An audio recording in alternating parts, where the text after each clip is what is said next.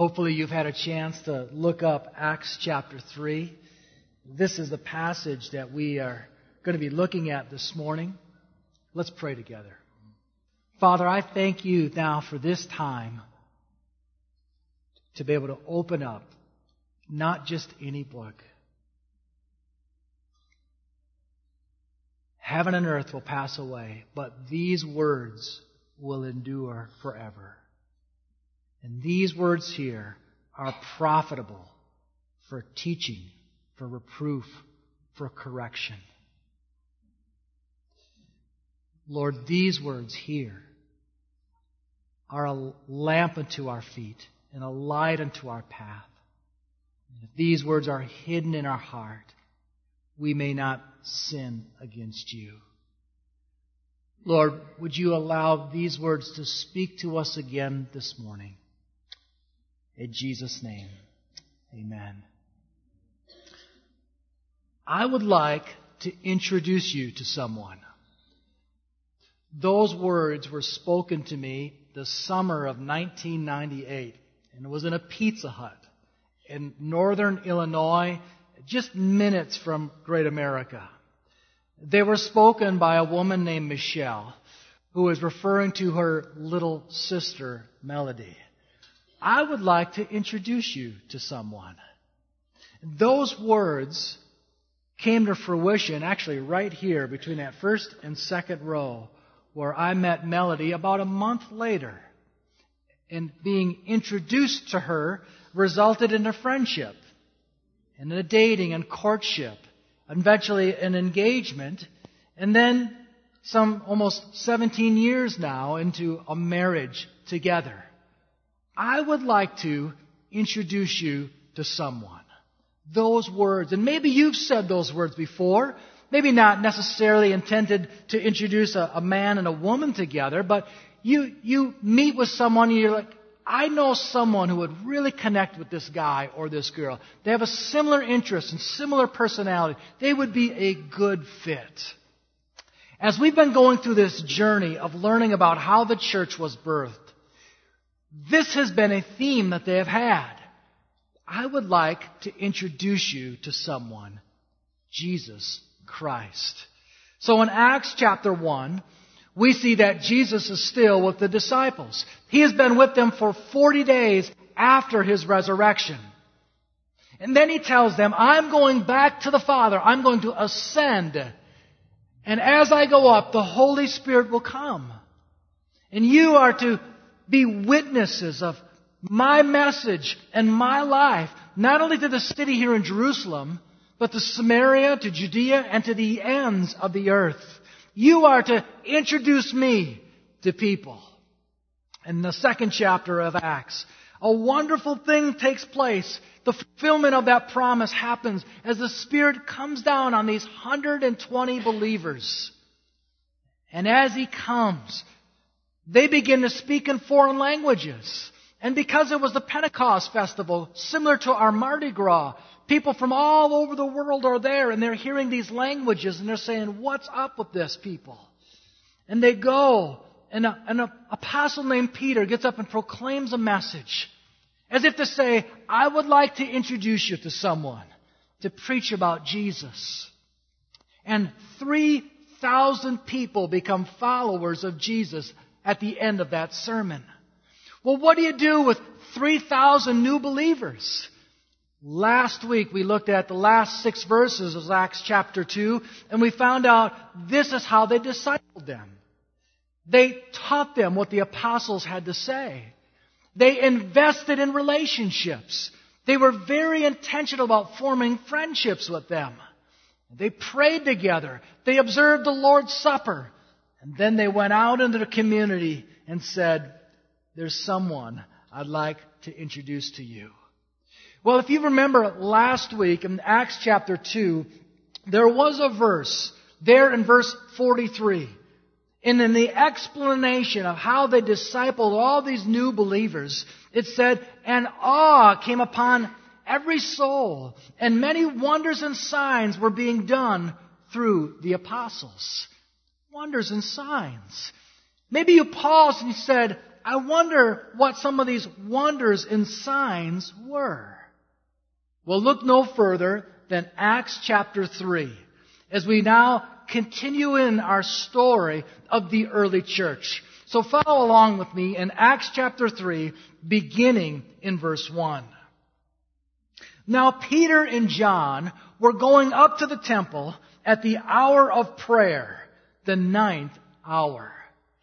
Now who are Peter and John? These are two of the most famous followers of Jesus, the most famous of the apostles or disciples. They were fishermen at one time. And we see these two throughout the life and ministry of Jesus. They were there getting the elements ready for the upper room in the Lord's Supper. They were there when they heard about the empty tomb, and they ran down towards the empty tomb to discover that Jesus was not there. Here they are going into the temple. You see, the early Christians were Jews. The early missionaries were Jews, and there was some Judaism, some of the religion of the Jews that was still connected to this early Christianity. And so they were going to the temple for a time of prayer. The Bible says here the hour of prayer, the 9th hour. This would have been about 3 o'clock in the afternoon. Verse 2 records, and a man lame from birth was being carried, whom they laid daily at the gate of the temple, that is called the Beautiful Gate, to ask alms of those entering the temple. So there is a man who's been lame from birth. He's never been able to walk. Presumably his friends and family position him in a strategic location just outside the temple, to an area called the Beautiful Gate. These doors were 25 feet tall, and they were double doors. And there would have been a dramatic contrast between how beautiful this temple looked and how decrepit this man's condition was. He'd been positioned there for alms, that is, to receive charity from people who were going in to pray. He was opportunistic. Look with me at verse 3. Seeing Peter and John about to go into the temple, he asked to receive alms. Hey, could you help me out? Could you give me some money for food and for clothing? Verse 4 says, and Peter directed his gaze at him, as did John, and said, look at us. And verse 5, and he fixed his attention on them, expecting to receive something from them. And verse 6 says, but Peter said, I have no silver and gold, but what I do have, I give to you. In the name of Jesus Christ of Nazareth, rise up and walk. We see here in the early church, they did not have an outreach budget. They did not have a discipling budget. They didn't have any budget. Peter came without any money in his wallet at all. But what he did have, he presented to this man who was lame, who could not walk. He presented to him a concern, and the power of God coursed through his veins. And he tells him to rise and to walk. And in typical Peter fashion, look at what it says here in verse 7. And he took him by the right hand and raised him up. Not one just to say something, but one to do something about what he says. He reaches down with his right hand and pulls the man up. One preacher named Thomas Walker says, the power was Christ, but the hand was Peter's. The power was working through this early Christian, but the hand was Peter's. The scriptures tell us here, remember the book of Acts is written by a physician, by a doctor named Luke. And it says here his feet and his ankles were made strong. And so suddenly in verse 8, leaping up, he stood and began to walk and entered the temple with them, walking and leaping and praising God. No wonder verse 9 says, and all the people saw him walking and praising God. This was an enormous commotion. People, religious people, had gone to the temple that day to pray. And now they're seeing a man that they have always observed, the lame man there at the beautiful gate. And he is no longer laying there. He is leaping and he is walking and he is praising God. And the scripture says that he had all of their attention at that moment. They probably didn't know this, but this was a fulfillment of a prophecy. In Isaiah 35 verse 6 that says, "Then shall the lame man leap like a deer, and the tongue of the mute sing for joy." Verse 10 tells us they recognized him as the one who sat at the beautiful gate of the temple asking for alms, and they were filled with wonder and amazement at what had happened to him. So here you have this miraculous event. If you're following in your outline this morning, you see a miracle that leads to a sermon. This event here at the first 10 verses of Acts chapter 3 are merely an introduction to a sermon that is about ready to be preached.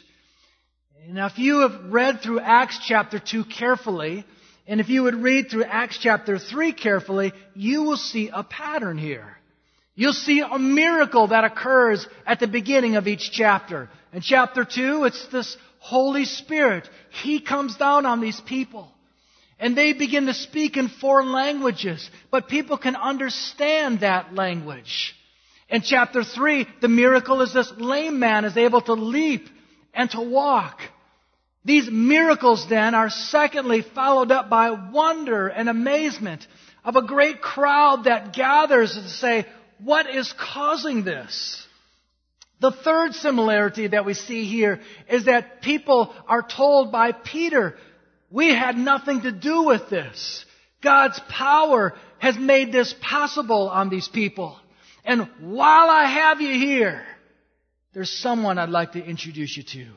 And he preaches to them about Jesus, about who he is, that he is the fulfillment of the Old Testament scriptures, that he came and was sentenced to death by their very hands, the people in that crowd, and that he was crucified and that God raised him from the dead, and that these apostles, these disciples are witnesses to the fact they observed Jesus for 40 days after his resurrection.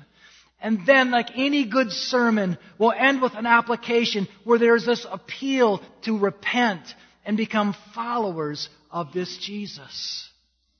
There is this miracle that leads to a sermon. Now there is this sermon, number 2, that leads to Jesus. Let's look at chapter 3.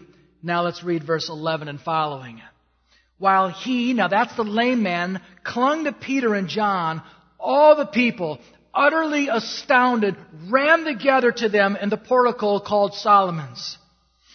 And when Peter saw it, he addressed the people. So they've all come and they've gathered. And you can imagine Peter gets in a place where he can be seen and where his words can be heard. And his first words here in verse 12 are, men of Israel. And this is significant because Peter knows who he's speaking to. He is not speaking to non-Jews. He is speaking to Jews. They had gone to the temple that day to pray. These are people that were very familiar with the Old Testament scriptures. So he knows their language, and he's going to present a sermon for their ears and their hearts. Men of Israel, why do you wonder at this? And why do you stare at us as though by our own power or piety we have made him walk? Listen to verse 13. The God of Abraham, the God of Isaac, the God of Jacob, the God of our fathers, glorified his servant, Jesus. This is a sermon that leads to Jesus. We see here that he is going to identify who Jesus is to this crowd of people. There is someone I would like to introduce you to.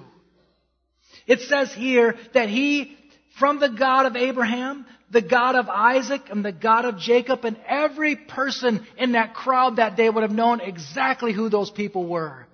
Abraham is the father of the Jews, not only in their ancestry, but in their faith.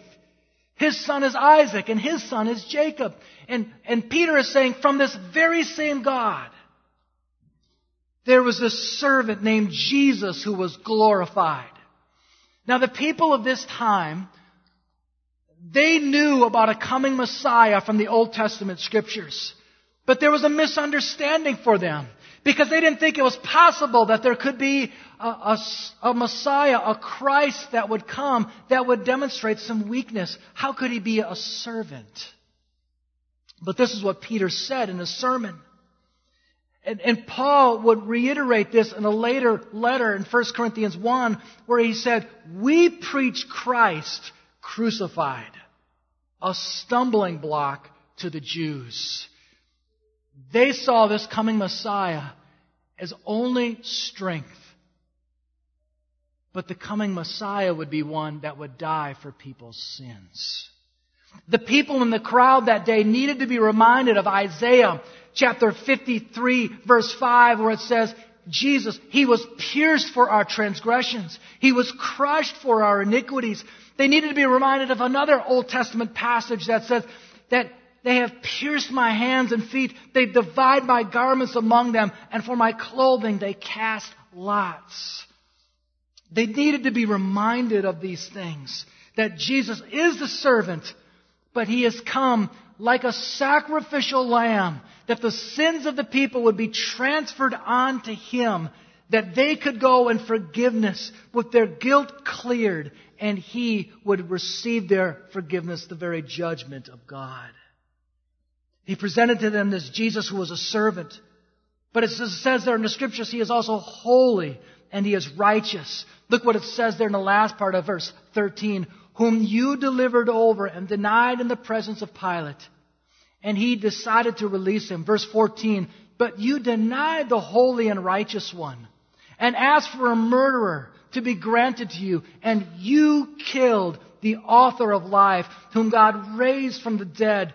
To this we are witnesses. There's someone I'd like to introduce you to. And He is Jesus. He is the servant, but He is also holy. He has never sinned, despite experiencing all the temptations that you have. He has never yielded to them. He is righteous. He has always lived the right way. In fact, if you want to know how to live the right way, follow Him and follow His teachings. But He's already hit on Abraham, and if I were to skip near the end of His message, He's also going to bring in Moses into this sermon. So just bear with me and skip down to verse 22. In the same sermon, Peter preaches, Moses said, the Lord God will raise up for you a prophet like me, and from your brothers you shall listen to him in whatever he tells you. And it shall be that every soul who does not listen to the prophet shall be destroyed from the people. Peter is going to say, you remember Moses? Even Moses said, there will be a prophet that comes after me. He'll be kind of like me. And the book of Hebrews would say that Jesus is far better than Moses. In the same way that Moses was a deliverer. He delivered the Israelites from the captivity of the nation of Egypt. He went up on a mountain and He received the law of God. And He led them towards the promised land. Jesus is a much better deliverer. He delivered people not just from an oppressive nation, but from sin. And He led to them on a mountain, not just to receive a law, but He preached a sermon on the mount. And He led them not to just the land, but He led them to a promised life. And so Peter is pleading, there's someone I want to introduce you to, and He is Jesus. And He is so much better than Moses. He is better than Abraham. Look with me at verse 24. And all the prophets who have spoken from Samuel, and those who came after him, also proclaimed these days. You are the sons of the prophets, and the covenant that God made with your families, saying to Abraham, and in your offspring shall all the families of the earth be blessed. He is speaking to this congregation who are very familiar with all these Old Testament scriptures. He's dropped Abraham, He's dropped Moses, He's dropping Samuel and all the prophets and saying they have pointed to this servant. They have pointed to this Jesus. And then He goes to Genesis chapter 12. And if you're familiar with the storyline of the Old Testament, Genesis 12 is huge. Because the first 11 chapters of Genesis just display a bunch of wreckage. Yes, there's this wonderful creation. And then in Genesis 3, there's the fall. But then there's just one spiraling effects of sin after another.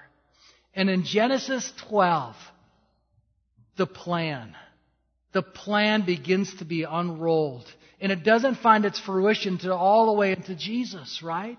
And this is the plan. He says to an old man, Abraham, from you, I'm going to make you a great nation. But here in this sermon, he quotes verse 3 of Genesis 12 that says, and in your offspring shall all the families of the earth be blessed. And he was pointing to Jesus. From the ancestry, from the family tree of Abraham, Jesus would be born so that every family could be blessed to know what it's like to have their sins forgiven and to be able to walk with Him.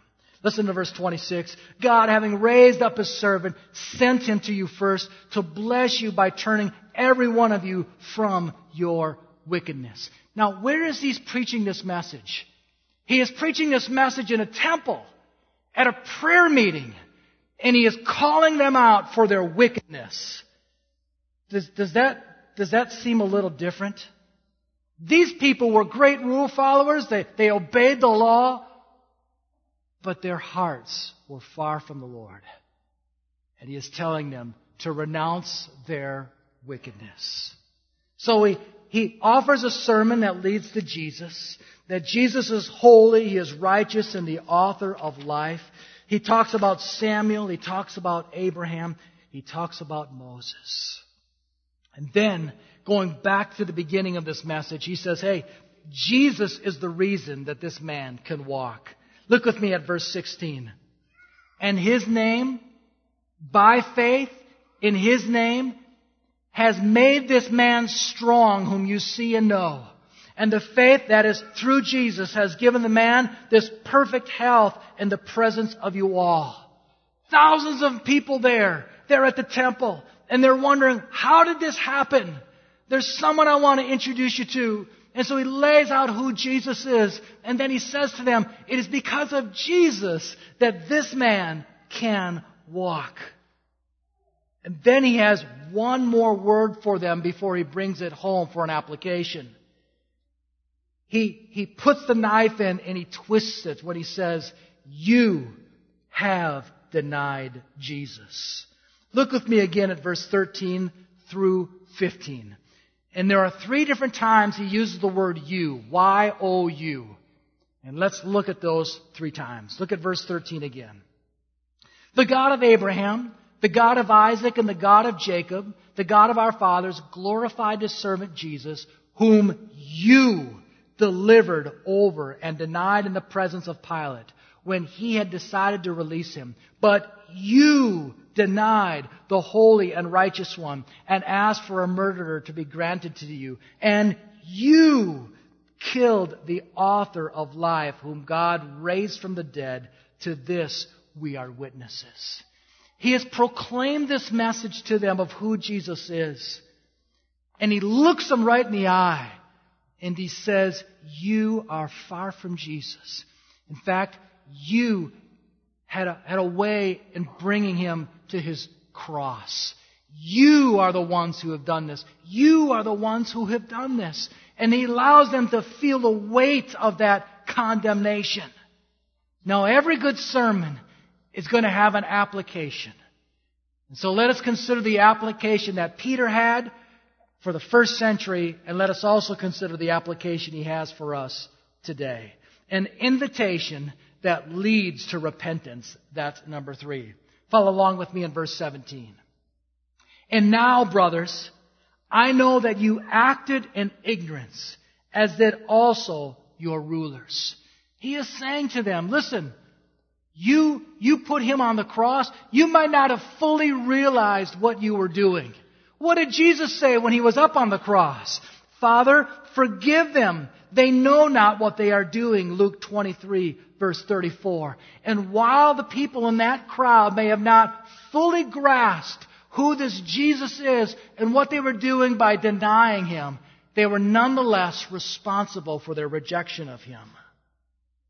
And then it says here in verse 18, but what God foretold by the mouth of all the prophets, that His Christ would suffer, He thus fulfilled. And this is the application, verse 19, repent, therefore, and turn back. As He's speaking to these thousands of people in the crowd that have been turning their back and walking away from Jesus and His leadership and His rule of His life, He calls them to repent and to turn back, to look to Jesus, the risen Lord, the one who has ascended to be with the Father. And He says, submit, surrender your life to His Lordship. Turn back. Repent. This is the application of this message. And there are 3 different blessings that you will receive when you turn back and when you repent. Here is the first. Look with me again at verse 19. Repent therefore and turn back. Why? Here's the first blessing, that your sins may be blotted out. So imagine I have a brand new dry erase board up here, and I have a new marker and a new eraser. And let's say this massive dry erase board, I write the following words: your sins in black, in all caps. And they are there for everyone to see. Your sins. And what it means to be blotted out is to take a brand new eraser and to erase all of that, so there is no trace at all of those words. And He is preaching to the people that day. There is someone I want to introduce you to that can wipe away all your sins. John Stott is a preacher who's passed away in recent years. One day he was visiting with a man that was an administrator to this massive mental facility where the inpatients and the people, the residents of that place, had an array of mental illness.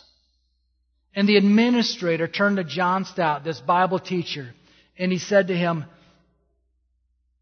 I could release half of the people in this mental hospital tomorrow if these people could find forgiveness. Now you just think about that. This was a man who was aware of all the different mental illness and he was treating it. But he could trace it back to one cause: guilt. Not knowing the joy of having your sins forgiven. So here is Jesus being presented to the people that you would not have to live in guilt, but you would have a relationship and you would be clear, blotted away, wiped clean. And Peter is saying, please repent, turn back, that you could experience the forgiveness of sins. Here's a second reason, a second blessing that comes from repentance. You see it in verse 20, that times of refreshing may come from the presence of the Lord. The first is that you could have your sins wiped away. The second is that you could experience times of refreshing. On Friday, I was at a store and I bumped into an old friend from high school. Oh, what a blessing. I'm from a little small town in northwest Wisconsin, and there's not many of us around. And to bump into her, it was like, let's just take some time to reminisce and catch up. And we did that, and it was wonderful. And I whirled, and she turned, and we went our ways. And for the last 2 days, I've been able to think about where I was when Jesus found me. I was in college. And I think about where I was in my life. Oh man, you talk about shy. I was painfully shy. Consumed by what others would think of me. Fearful of making a mistake. Fear of being rejected. Lacked purpose. Generally confused about life. Such a loner because I was afraid if people got to know me that they wouldn't like me. And I was so prone to resentment and and unforgiveness. My anger was not the explosive one where I would break stuff, but one in which I would just clam up. And there were sins in my life that I knew were sins, but I was absolutely powerless to control. And then someone introduced Jesus to me. You see, the gospel message is not only activated the moment you die. The gospel power is activated the moment you become a Christian. And it's not only good for the moment you die, it's good from that moment that you become a Christian. So as a result, it has been decades since I've asked myself, what is my purpose in life? My purpose in life is to know Jesus, is to enjoy Him, and to go up to someone and say, there's someone I would like you to meet, and tell them about Jesus. There was a time where I was so lonely and such a loner, I lacked a sense of belonging. But God has given to us a family, right? A church family. And I love to walk around the perimeter of this auditorium throughout the week with my directory, and I pray. I pray for you, and I pray for your faces. And often I'm just so grateful that I actually know you, and I can call you a friend. What a blessing. I say, God, thank you. Thank you for this person. Thank you that I get to know them, and I get to relate to them and encourage them, and I get encouragement from them as well. There are these times of refreshing. Do you know what that's like? This is the second benefit that Peter says that will come to those who repent. And then here's the third. And I want to hasten here. It says here in the last part of verse 20, and that He may send the Christ appointed for you, Jesus. Look at verse 21. Whom heaven must receive until the time for restoring all the things about which God spoke by the mouth of His holy prophets long ago. The third benefit to repentance is there will be this restoring of all things. How many of you know we live in a broken world? How many see evidence of that every single day? The world is upside down. There are wars, there are controversies, there's an ungodly government, there are unjust laws, there's corruption, there's lies, there's broken families, strained relationships, abuse. Our world is like an old dilapidated house that is teetering on collapse. But there will come a day when this Jesus, the same Jesus whom Peter is preaching about and the one I am doing my best to preach about this morning, will come back and restore all things. And when we repent, we get to experience the blessing of that restored or that restoration. Then let me conclude with this one here. How well do you think this sermon was preached? How effectively do you think it was received? Peter has just preached his guts out there on the temple grounds. And how well do you think the leaders, the priests, the leaders of that temple received it? Well, let's read a little bit about that in chapter 4. Verse 1, and as they were speaking to the people, the priests and the captains of the temple and the Sadducees came out upon them, greatly annoyed because they were teaching the people and proclaiming in Jesus the resurrection from the dead. And they arrested them and put them in custody until the next day, for it was already evening. All he was doing was preaching Jesus. And you know who arrested him? The leaders of the temple. I have a hunch that many of us think that we live in a godless day in which the Spirit of God can no longer work, or where the gospel has lost all of its power. But I want to return you to the first century this morning and realize that it was much more hostile to Jesus and the gospel in the first century as it is today. He got arrested for preaching about Jesus in the temple grounds. Oh, but I want to remind you how powerful this gospel is. Because look what happens in the next verse. Verse 4. But many of those who had heard the word believed. And the number of the men came to about 5,000. And a rest, number 4, that leads to souls being saved. Now in the church service, often there's something called an invitation at the end of a sermon, where people are encouraged to apply that message. And often it's to some wonderful hymn to get people to be thinking about it. Well, I want you to consider the invitation of this sermon.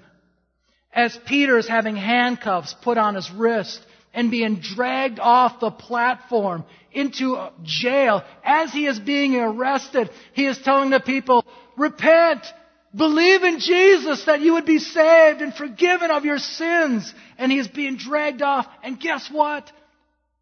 Thousands of people responded to that gospel message when they knew it could result in their own imprisonment, the loss of family and their property.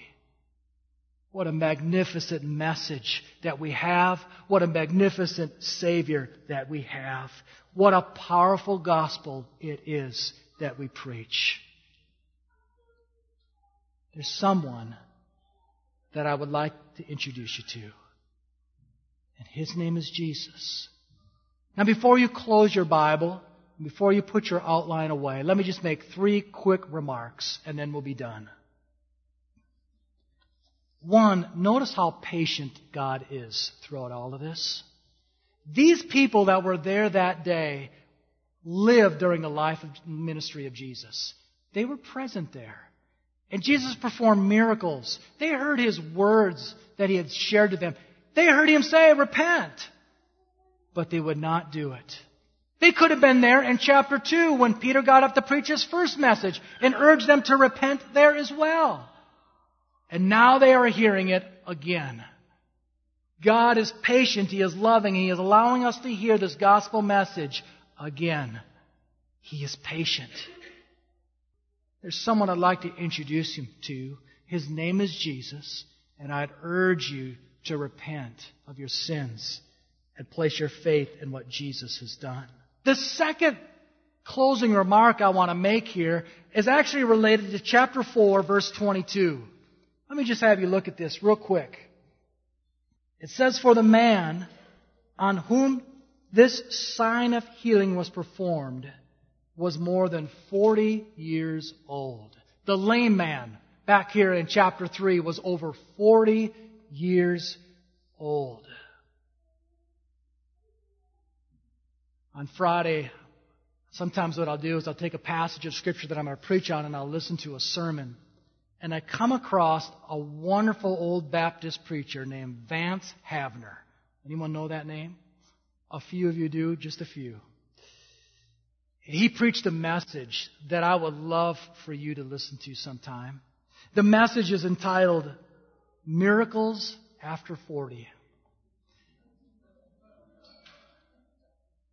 And the makeup of our congregation on this particular morning is different. The average age is spiked today because all of our youth are gone. And there are as many of us that are in that category of 40 or older. And Vance Havner, oh, would you listen to this? Just Google Vance Havner, Miracles After 40. He preaches the messages to us that are 40 and older. And he gets in a very loving way, a winsome way, a humorous way. He draws all sorts of word pictures and say that Jesus is not done with you yet. Don't wait and don't stand back and watch Him do all of His work in the young people. Don't be like that old glass of milk that you pour and put on the counter and just let it stay there to its own way until it gets sour, foul in its smell, and curds up. But allow Jesus to do a new work. How long has it been since you've had times of refreshing in your life? And maybe the message this morning has been about introducing you to Jesus, but maybe some of you need to be reacquainted with Jesus. Maybe there hasn't been much refreshment lately. It'd be good for you just to kind of go back and pause and say, oh, I don't want to get stuck in my ways. Instead, God, I still want you to do a refreshing work in my life. And then here's the final remark, and then I'm done. What we see here is one salvation that leads to thousands of salvations. There are times where God will save a man or save a woman, and that person is so influential that it is a spark that leads to all sorts of other people to become followers of Jesus as well. There was an old Methodist preacher by the name of Samuel Chadwick. And whenever he would go and do a revival or preaching of meetings, he would always pray for a Lazarus to get saved. Because that hardened sinner in the crowd could be saved. And they would observe what God had done in that man or that woman's life. Others often would follow suit. And are there people on your list that you've been praying for? Are there people that you would not put on your list because you think they're too far removed from God's hand? Maybe God would bring those right back to your memory today, this week. And you would say, you know what? That's exactly the person I ought to pray for. Because one salvation could lead to hundreds, not thousands of salvations. There is someone I'd like to introduce you to. And his name is Jesus. Do you know him? Are you walking with him? Are you experiencing the refreshment that comes in your walk with him? Let's pray. Father, as we close our Bibles, we don't close our minds nor our hearts. Your word is active. This was not just a talk. This was not just a book study. We are now in a place where we have to decide what are we going to do with this. Lord, I pray for those to follow Peter's instructions, to repent, to turn back to Jesus. In this particular crowd, there were thousands that did that. And may there be many in this room that would just say, Jesus, I want you to be Lord. I want you to be King of my life. I want to be forgiven. I want my sins to be wiped away. I want this refreshing myself. Yes, I want to escape the flames of hell and be assured of heaven. But I want to know what it's like to have joy right now in walking with you. Help me to live with purpose. Help me to have a sense of belonging. And may we be a church that would leave these doors in a couple of minutes and be able to say, there's someone that I'd like to introduce to you. In Jesus' name, amen.